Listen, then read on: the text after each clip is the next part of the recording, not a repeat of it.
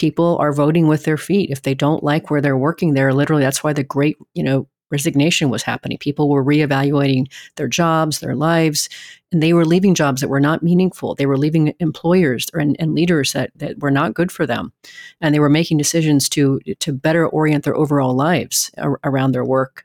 So that urgency really speaks to recognizing that people really do want meaning and purpose in their lives and their work. Good morning, HR. I'm Mike Coffey, and this is the podcast where I talk to business leaders about bringing people together to create value for shareholders, customers, and the community. Please follow, rate, and review Good Morning HR wherever you get your podcast. You can also find us on Facebook, Instagram, YouTube, or at goodmorninghr.com. Those who've heard me speak at conferences or just listen to this podcast regularly probably recognize that I don't go in for a lot of woo. Quite honestly, I think there's way too much unspecific, fuzzy psychobabble in popular modern business talk. That's one of the reasons I often skip out of the keynote sessions at a lot of the conferences I attend. But I do believe, as my friend, performance coach John Sawada taught me years ago, leading people means making sure that they know that you know that they exist, matter, and make sense.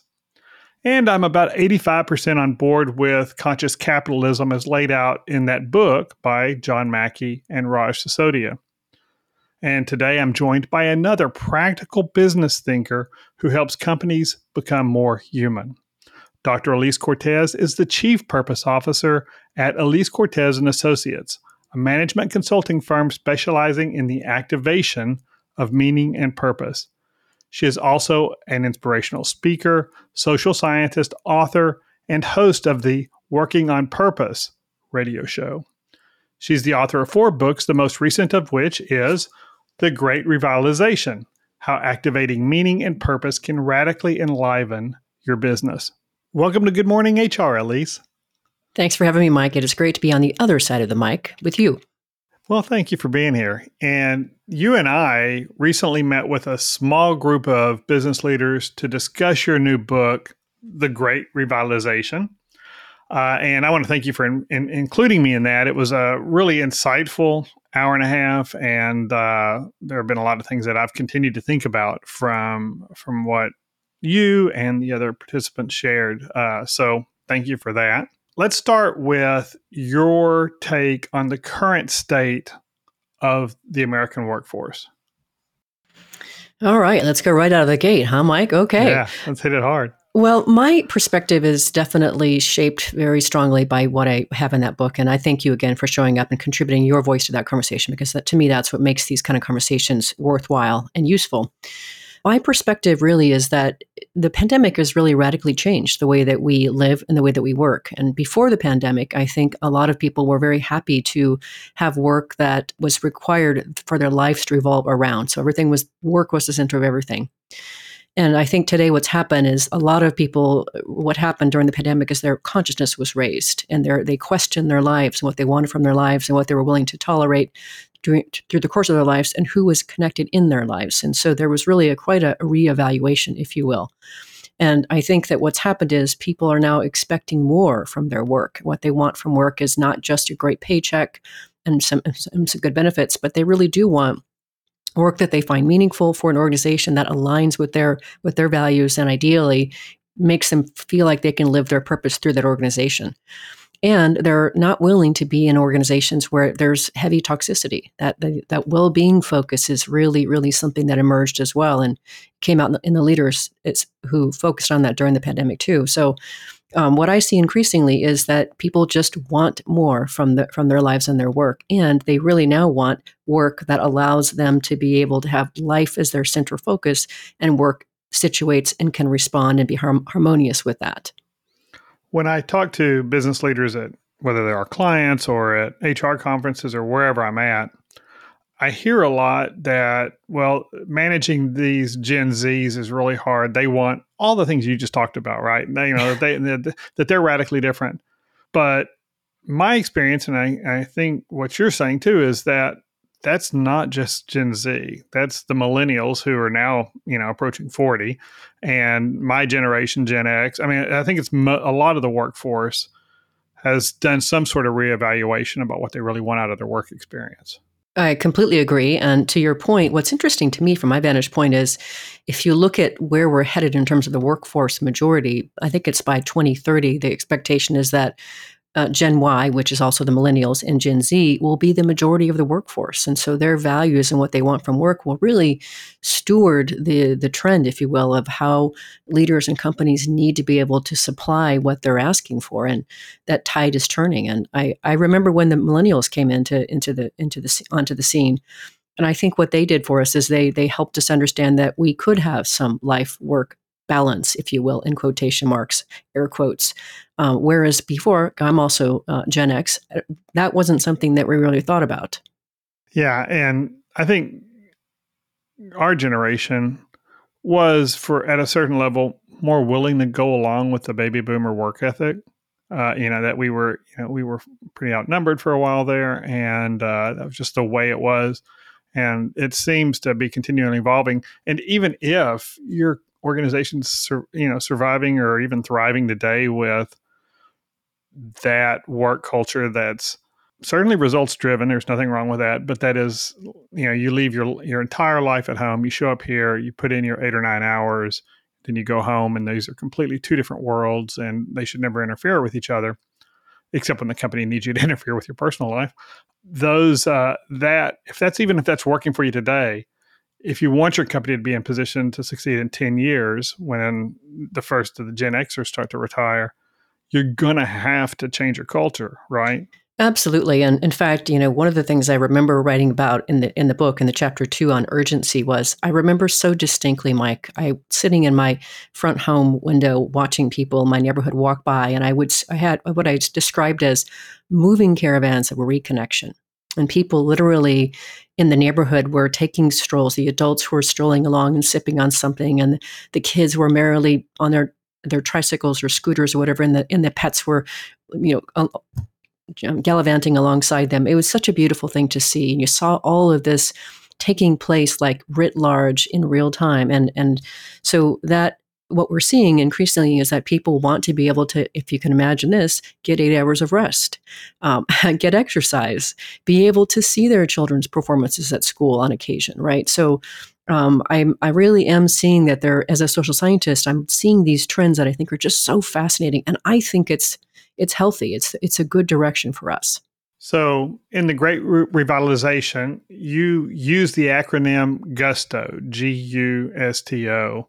And I want to dive into the specifics of what it's an acronym and what each of those mean, but kind of give me the big picture view of what you mean by GUSTO. Yeah, it's such a great word. So I'll first preface it by saying that because I lived in Spain and Brazil in my 20s, and I speak Spanish and Portuguese still today, the word gusto means something in all three of those languages, including English.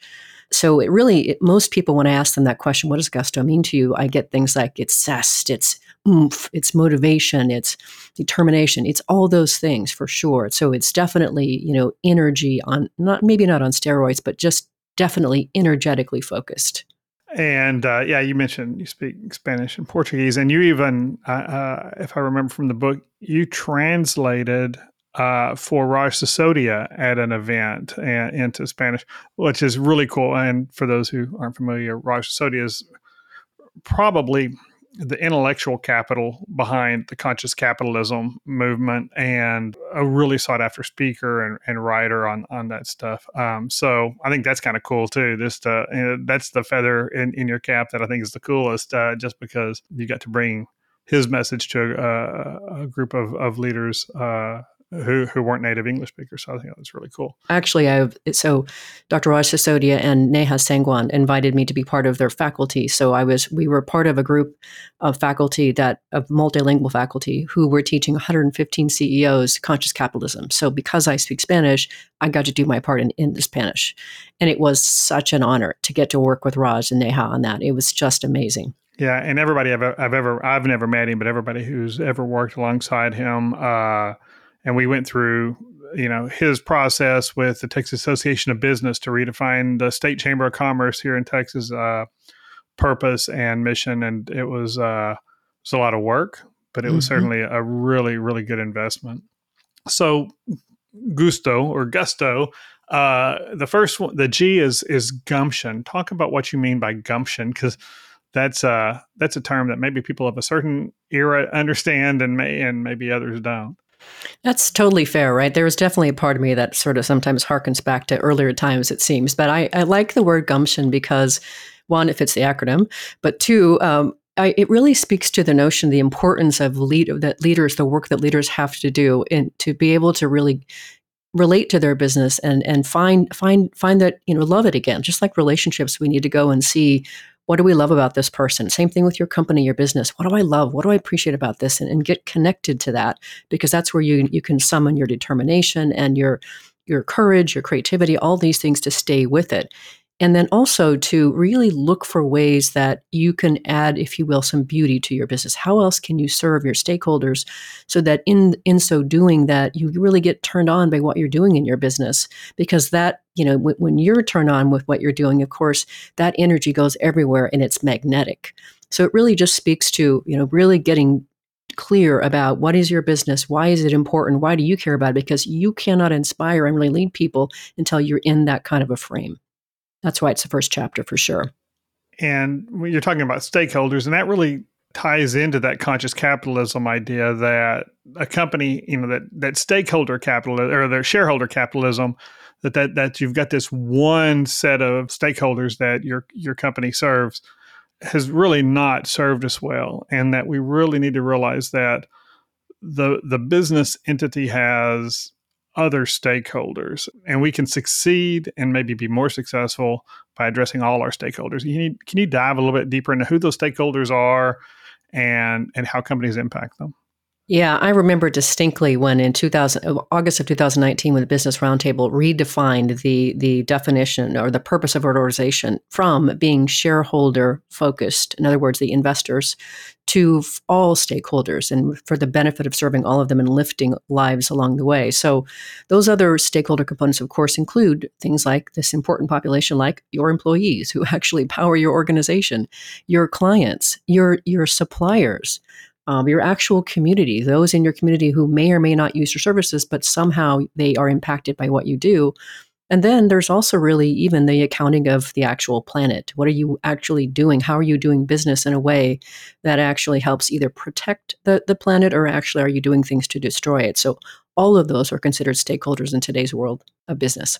And this is probably where when I say I'm 85% on board with conscious capitalism, that 15% is really around the idea that, and I think it's often a mistranslation of what the point is, but that by serving those stakeholders, we put our shareholders second or on the back burner. And I think there are expectations in certain social movement that's what businesses do. But I'm convinced that it's got more to do with a long-term strategy. And I think you talk about that in the book too, that understanding that if we treat our employees well and recognize their needs in the workplace, we're going to be more successful as a company because they're going to stick around and we're going to develop skills, we're going to invest in them, and they're going to be better employees. And if we treat our customers the way that they really want and deserve to be treated over the long term, our profits will be better, our customer retention and our cost of acquisition of customers will be lower. All those things, and including our community. I mean, we become the employer of choice and the vendor of choice when the community trusts and respects us and all those. So I think sometimes in some of the conscious capitalism conversations, people lose sight of that piece, and it's as though the company exists for some other reason, and then returning an investment or executing on the mission, whether it's a for-profit or if it's a non-profit or whatever the mission of the organization is. Our purpose is to execute on that, but that doesn't mean that we have to give short shrift to these other stakeholders. Mm-hmm. Correct me where I'm wrong there. No, I think that was extremely well said. No, okay. I think that was extremely well said. You do want to fight, huh? Okay, well, we can find something else to fight about, but we're aligned on that one. Okay, great. So gumption is primarily that conscious capitalism approach to recognizing who our stakeholders are, loving how we serve them. I mean, like one of imperative operates on the traction model, the EOS model, and we when we talk about who we serve, it's not employers who want to buy a background check, even though that's what we do. We're a background screening company. Our stated purpose is to serve clients who absolutely love us.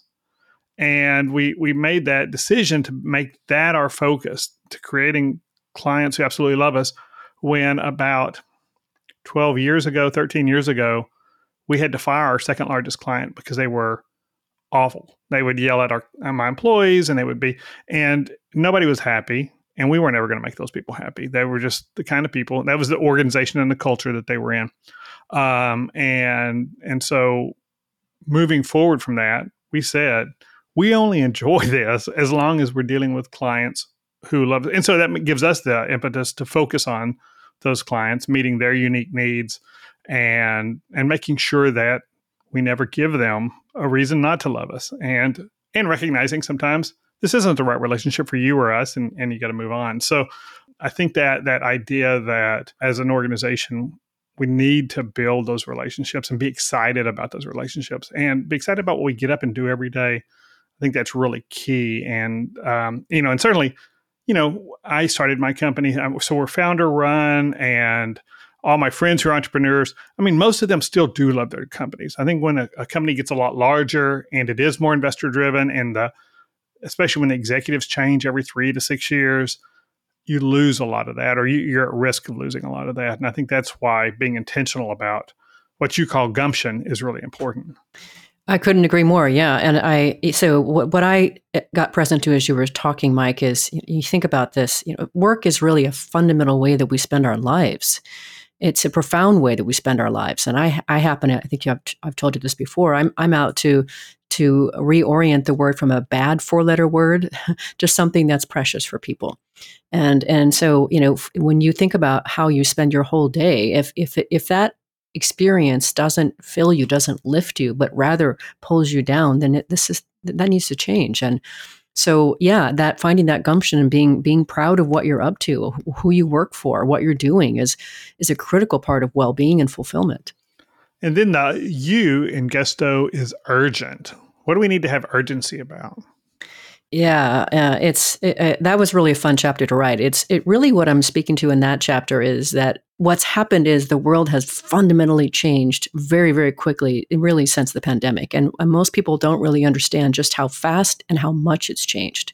So it really speaks to, you got to really recognize quickly how things have changed and get on board with that. And that's where we kind of open the conversation with is, people are voting with their feet. If they don't like where they're working there, literally, that's why the great, resignation was happening. People were reevaluating their jobs, their lives, and they were leaving jobs that were not meaningful. They were leaving employers and leaders that were not good for them.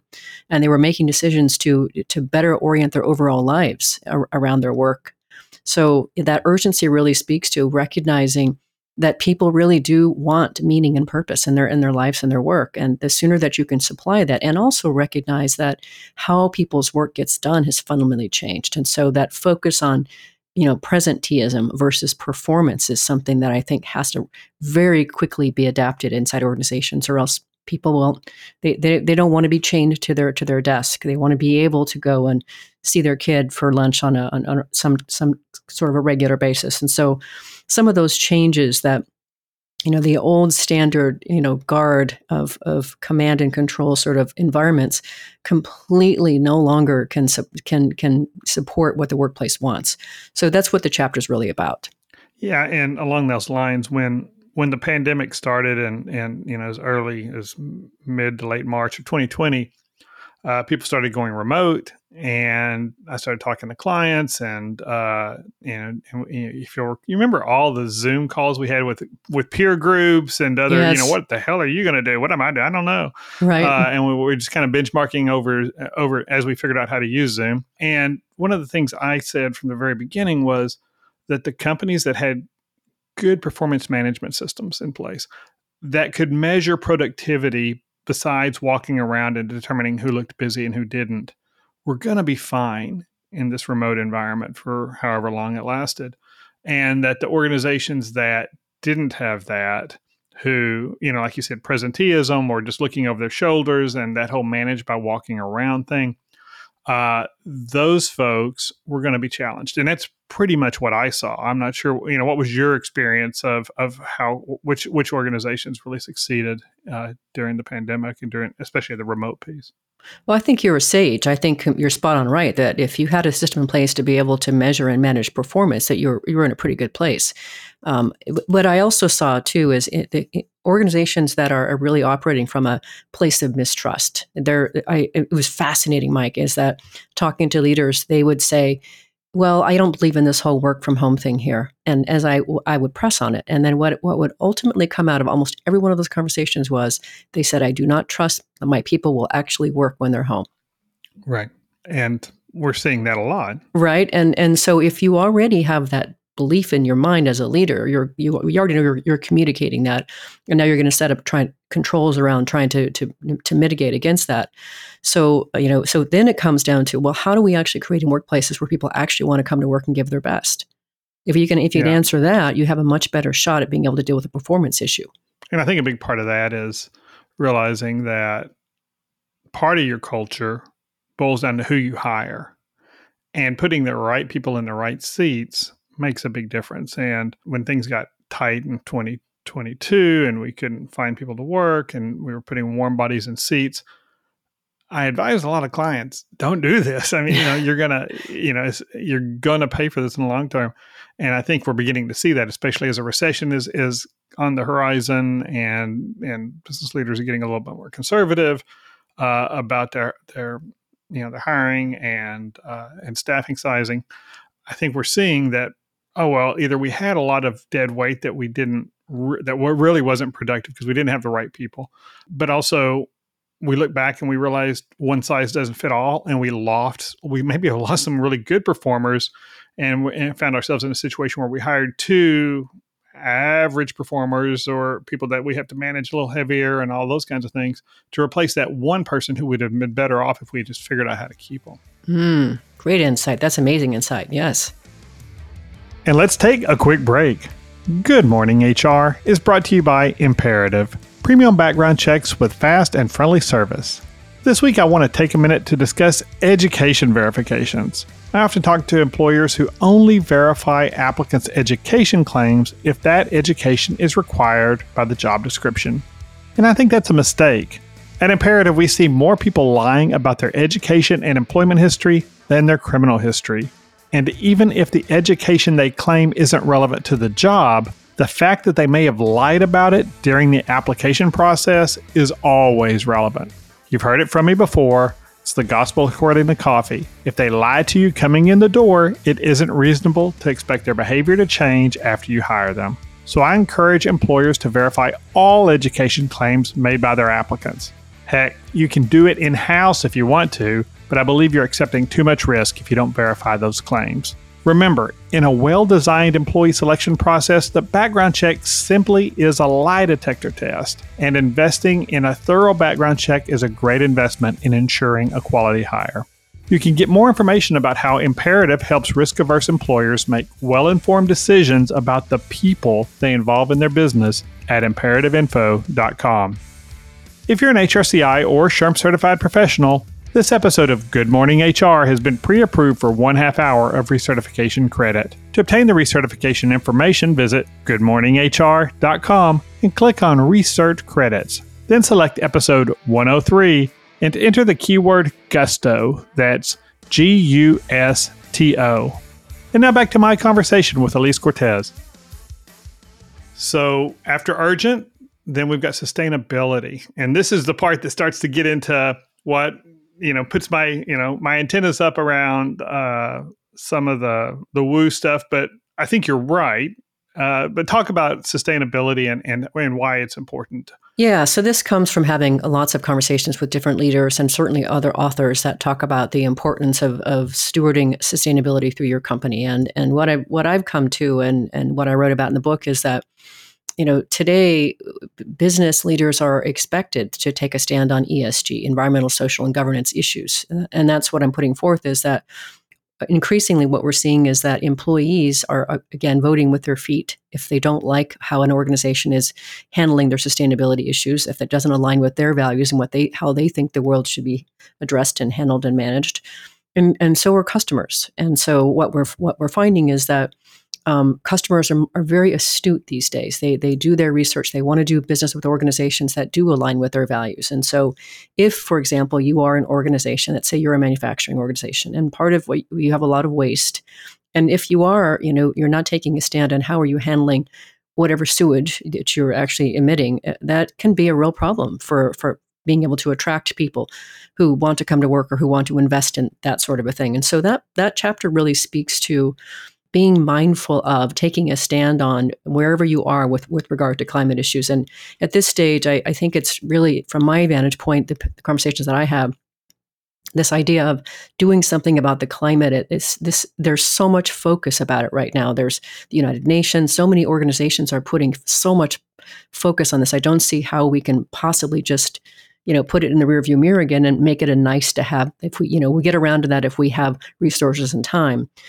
Increasingly, it's just become a center stage component. And so the whole point is that organizations need to take some kind of a stand on it. And they will alienate some people on that stand, and they will draw others to them who align on that stand. But a stand is necessary. And ESG's, environmental, social governance, but it's not just environmental. I mean, and I think and give me your feedback, but I think it's really important that a company understand what's important to their stakeholders. Imperatives, kind of, we're not a manufacturer, we're a services firm. We have relatively, especially now that we're remote, very little impact on environment. But there are other things that I know from, talking to both employees and my community involvement and talking to our clients that our stakeholders are particularly concerned about. So while we focus less on environmental things, we do focus a lot on other things that the organization can do, especially when those things are in the realm of our influence and they're where we can make a difference. Like we spend a lot of time talking about second chance employment, helping former offenders find meaningful work and educating employers on what that means and how to do that in a way that protects the company, doesn't throw the baby out with the bathwater, but at the same time opens doors to new talent to the employer and gives opportunity fairly to folks who've had critical errors in judgment in the past. And so, I think that, and you address that pretty well in your book, that there's a whole scope of things that are important to people, and that if we want to engage with our employees and our clients, we need to understand that. Exactly. And so, obviously what you just shared there with the second chance, that speaks to the S, the social piece. And of course, you and I've talked about that before. I think that is so wonderful. And that is definitely a way you've taken a stand on that, Mike. You're a background check company, and you're taking a stand on giving people who have got a record to give them a job. And I think that's exactly what I'm talking about here. Some people will say, I like that, like me. I want to find a way to do business with this guy. And others will say, that's a little bit too much for me. And they'll opt out. Great on either front, right? Great on either front. We need the right people in the right seat, and same for our clients too. We need the right clients. We can't serve everybody. We need to know who our little niche is. And then therapy is the T in Gusto. And you talk a good bit about logotherapy, and I'm a big fan of Viktor Frankl's Man's Search for Meaning, and Frankl, I guess, really developed that. So talk about how logotherapy ties into the business context. So T is for therapy, and I mean, of course, logotherapy, as you say, and it's really therapy through meaning. It's a way. So since according to logotherapy, and I am an organizational logotherapist, so I have like a master's level degree in logotherapy. And so what that really speaks to is in logotherapy, which is an existential psychology sort of branch, what it really speaks to, it is developed by Viktor Frankl. And it puts forth that meaning is our chief concern as humans. And it's also our main source of motivation and energy. So my whole premise in that chapter then is talking about how can you actually increase the capacity of people to activate their own meaning potentials, to be able to find more meaning in what they're doing in their everyday lives and their work, because in so doing, you will increase the motivation and the effort inside the organization. So if you can find a way to get people to recognize how their everyday tasks are meaningful to them individually, which is an individual thing, meaning is registered along one's values. Now what you've done is you have increased that valuable intrinsic motivation for them to want to stick around, to give their best, to help the organization realize its potential. And that's where you can really start to impact things like employee engagement, performance, retention, things like that. And so what do you say to that business leader who says, well, my people pack parts in boxes all day long? I mean, there's not much meaning there. We're paying, we're paying them, X dollars an hour to show up and do this, and then they leave. Where's that's not what, this isn't going to be a life-changing meaning job. Couple things, actually. That's a fun question. Thanks, Mike.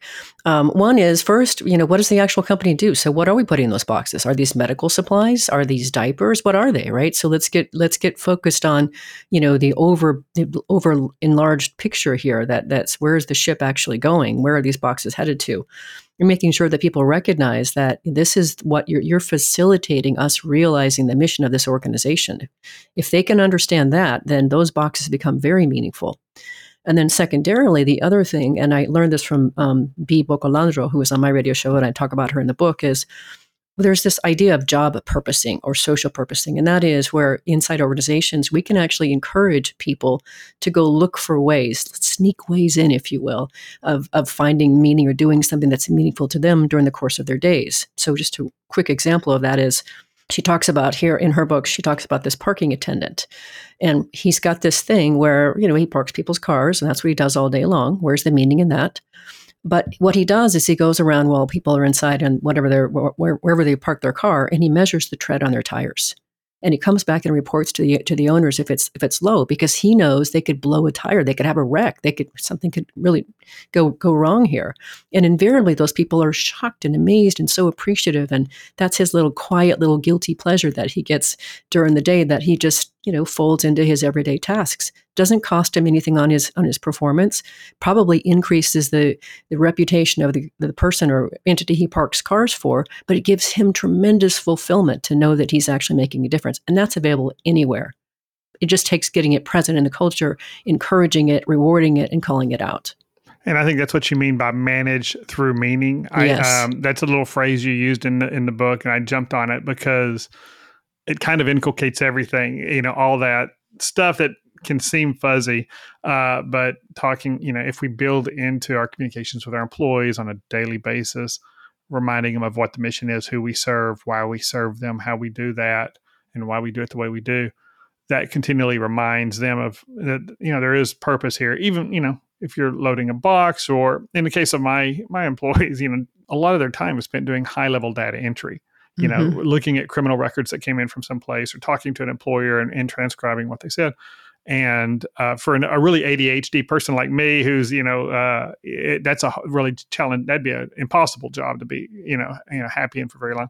But because we select well, the people have the natural aptitude and skill and competence to do that kind of work. But then talking about why we do it. And, right. I'm convinced after reading the book that I need to spend more time talking, my employees get it secondhand. They see what I talked about in the podcast, or that we're doing webinars on this, or clippings from me talking at conferences and stuff. But I'm not talking to them as directly about it as I need to, and I need to. And so that manage through meaning kind of came through to me really strong. So thank you for that. Wow, that's great. Thanks, Mike. I appreciate you sharing that. Yeah. And then the O in Gusto is ownership culture, and that was when people started writing their values a few years ago, and every company had values, ownership was a big one. And then a lot of people had a hard time really defining what that meant beyond giving 150% to make sure the boss met his metrics.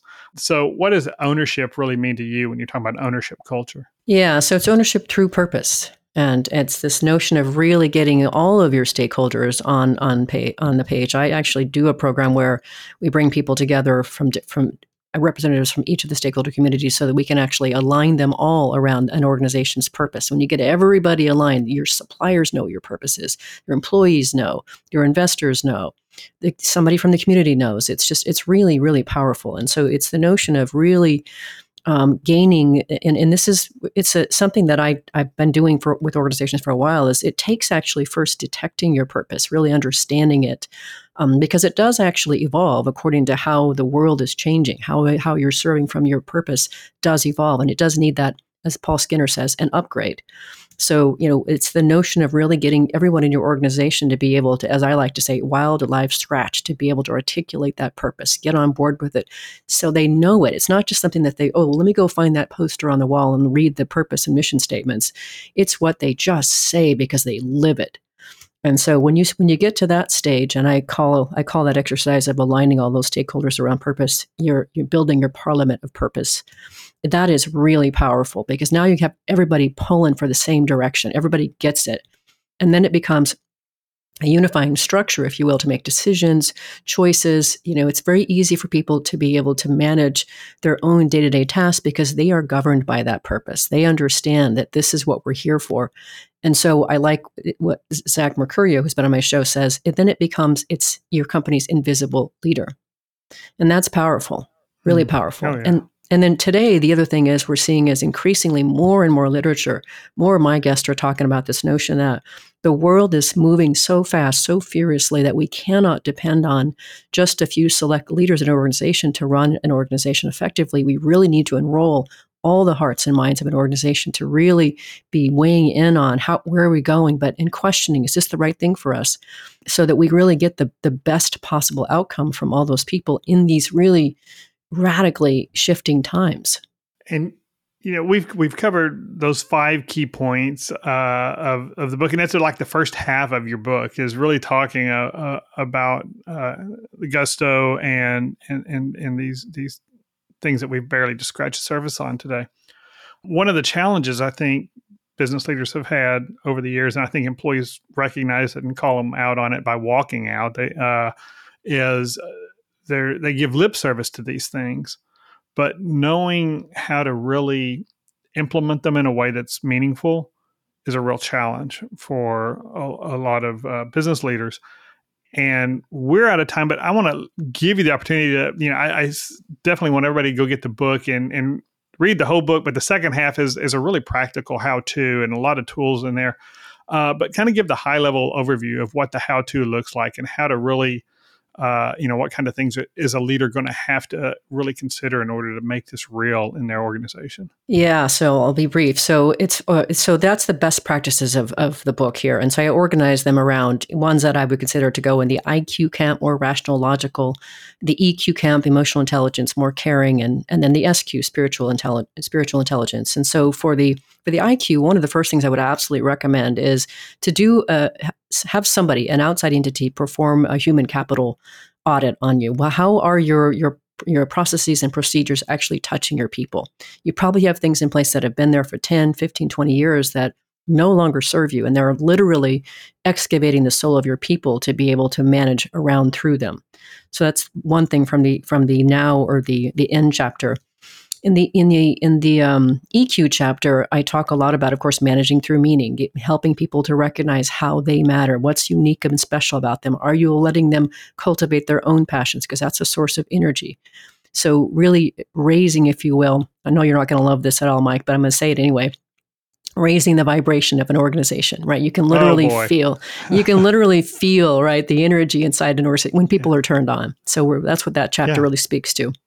And then the last chapter on spiritual quotient is really where we're talking about fully activating, operationalizing purpose inside the organization and elevating the values around compassion, around peace, joy, awe. Those are all higher level emotions that elicit a very different, more creative response and a connective response to the rest of the world. So there are practices around really helping an organization to operationalize that and also take it one step further and help your individual employees to discover their purpose and then help them see how might they be able to thread that through and further express it through that of the company.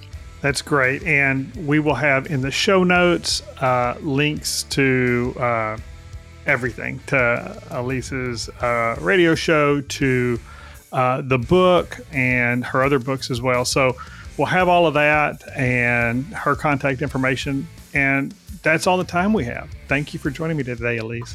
Thank you for having me, Mike. It's been great conversation. And thank you for listening.